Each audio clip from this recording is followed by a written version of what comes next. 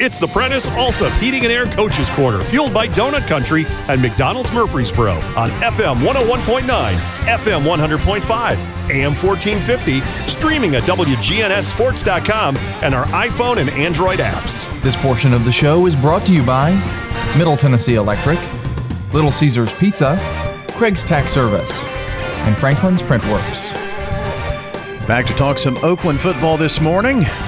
Coach Kevin Creasy joins us as the Oakland Patriots were winners last night over Siegel, 49-7. Coach, good morning. Good morning. Good to have you. Good to be here. Nice rainy old morning here. Yeah. Anything good happened to you last night? Yeah, we got to play. Big It's win. been a couple weeks, and we got to play, and our guys were excited to finally get on the field, and really excited when we saw the home side and how packed the stands were, and got to play our first home game. First home game. I mean, that's amazing. It was week 5 and first home game. Jeez. Yeah. Well, you could tell people had been anxiously awaiting, and with COVID last year kind of restricting attendance, both sides. Seagulls fans came out last night, and both sides really showed up and really made a lot of noise. Well, I hope you sold a lot of Oakland dogs last night. I think we did. Well, that's great.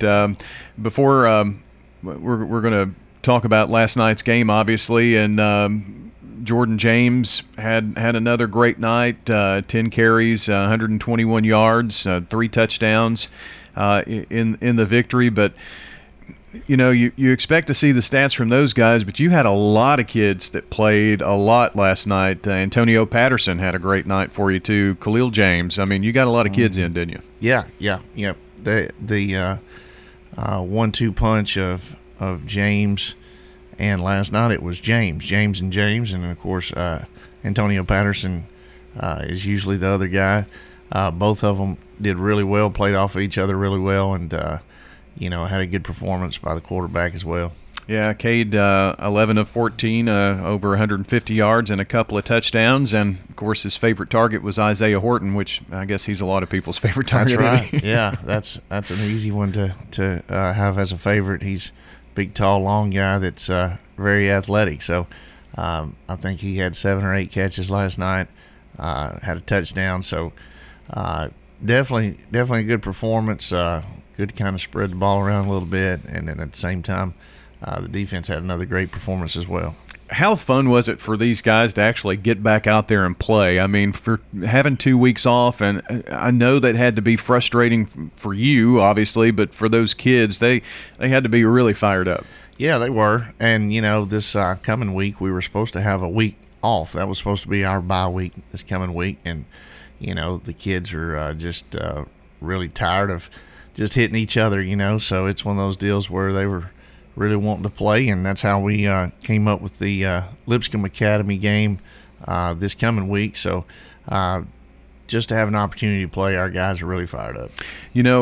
I find it probably difficult for you and your coaching staff to, you got a lead, early lead, and a pretty big lead, but you also want to make sure that you get your starters reps, especially with not playing in 2 weeks. So how do you juggle that? It's got to be very difficult. Yeah, it's pretty rough, and we left our starters in a little bit longer than we usually have, but it's just because, we're on week 5, and our starters have played, 6 quarters.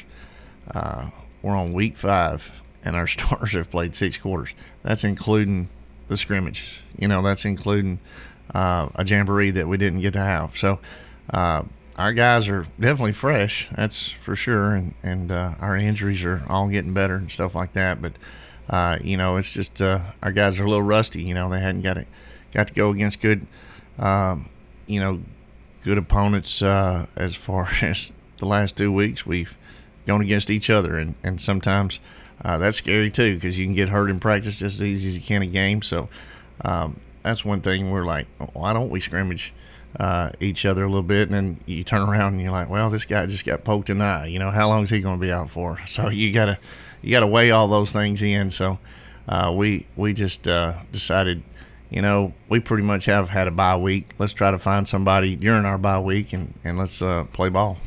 Well, we're going to talk about that upcoming game with Lipscomb Academy. It's going to be a home game, and I know a lot of folks are really excited about seeing that particular football game. But I didn't want to go without saying congrats to you on being a future inductee this year into the Tennessee Football Coaches Association Hall of Fame. And I know that was probably a surprise right at the first of the game. Yeah, I was not expecting that. Had no idea what Mr. Marshall was doing with the microphone and telling me to come out on the field, so it caught me a little off guard. I thought I was supposed to tell somebody to, stand up and cheer louder. I didn't know what he was going to get me to do, but yeah, it was a good surprise too, and got to see a lot of good friends and family there that they were in on the secret, and like I said, very humbling and very thankful to get it. But usually that goes to people that are kind of out of the profession a little bit, so I was definitely surprised by it, and like I said, glad that I got it. But it just kind of a testament to all the good players I've had over the years. A lot of good players that were coached up by good coaches that I've had, so it's kind of a neat thing to have while you're still alive, I guess. Yeah, I guess so. And coming from your football coaching peers, that those are the most rewarding personally, I would think. Oh yeah, definitely. I think the Tennessee Football Coaches Association, they've done a good job over the years, and a real strong organization. And like I said, when you get a slap on the back from other guys that go through the same things you do as a coach, that's really rewarding. Oakland coach Kevin Creasy joining us here this morning as we talk Patriot football. So next week was supposed to be your bye week because you're playing CPA during fall break when most others aren't playing, and or that's kind of how it worked out. But I don't know the last time that Oakland hasn't played on fall break just because of the scheduling stuff, right? Yeah. It's just kind of tough to get games, so.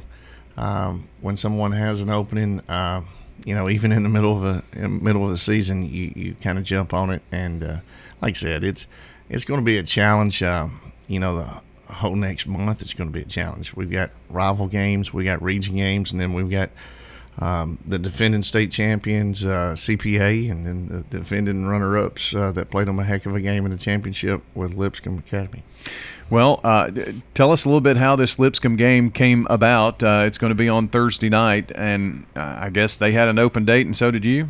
Yeah. We both had a COVID cancellation, so we talked about it a few weeks ago, but we were like, you know what? I think we both have an open week in 2 or 3 weeks, and so we went ahead and swapped film and talked about playing, and, we were both all against COVID and COVID victories and COVID cancellations. So we agreed that as long as both teams were healthy and we didn't have to have some kind of COVID outbreak on either team and a COVID cancellation, that we would play each other. And they said something about coming to our place, and we were all fine with that because I think it's going to be a great gate. I think we'll be able to make a lot of money and sell, like you said, a lot of Oakland dogs at the concession stand, but it'll be a great atmosphere. I think it's going to be one of the top games, in the state during the regular season, and a lot of times you don't have these regular season matchups like this. Is that kind of why you decided on a Thursday? Because, it's going to have definite regional interest and maybe more people could come out instead on a Friday? Yeah, definitely. It's one of those deals where if you want to see this game, you're going to have to buy a ticket. It's not going to be on TV or broadcast anywhere. It's going to be a big ticket. People better get there early. You don't want to be sitting there in the line waiting to get in whenever we're already kicking off.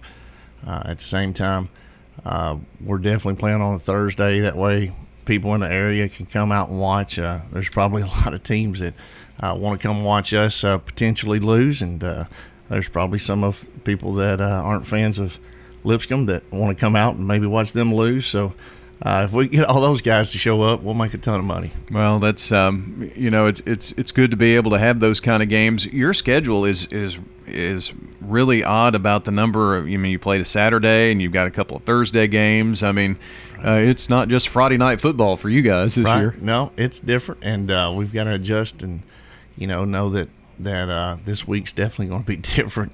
We do play CPA on a Thursday. we play South Pittsburgh on a Thursday. Like I said, we had a game on ESPN that was on a Saturday. So it's one of those deals where this schedule is kind of working out well for us, with good opponents all in a row. It reminds me a lot of what you go through in a playoff run. We've got Lipscomb, we've got Blackman, we've got Riverdale, we've got CPA, just real good quality opponents that you gotta prepare for and have good practices every week, or in the playoffs your season ends. Yeah. What do you know about Lipscomb Academy that you can share with us? Well, I think there's a lot of guys that are going to play on Saturday on their team. I don't know what the count is, probably double digits. One of the top quarterbacks in the nation, got invited to the Elite 11, and one of the top performers at that competition this summer. Got a lot of targets to throw to. Some of the best receivers we'll go against in the whole season. A running back, I think, that's committed to Boston College. That's one of the fastest guys we'll see all year. Their defense is much improved. Really got some nice guys playing defense. Kid moved in. I thought he was a tight end. I look, and he's playing D-line for them, and he's going to Stanford. So we're definitely going to have a hard time blocking some of those guys. It's going to be one of the biggest challenges we've had in a while. So that's good for our players. Our players need to be in some of these tight ball games. The last tight ball game we had was a year ago against Riverdale. So we need to know what it's like to face some adversity and play people that are just as athletic and just as talented as us.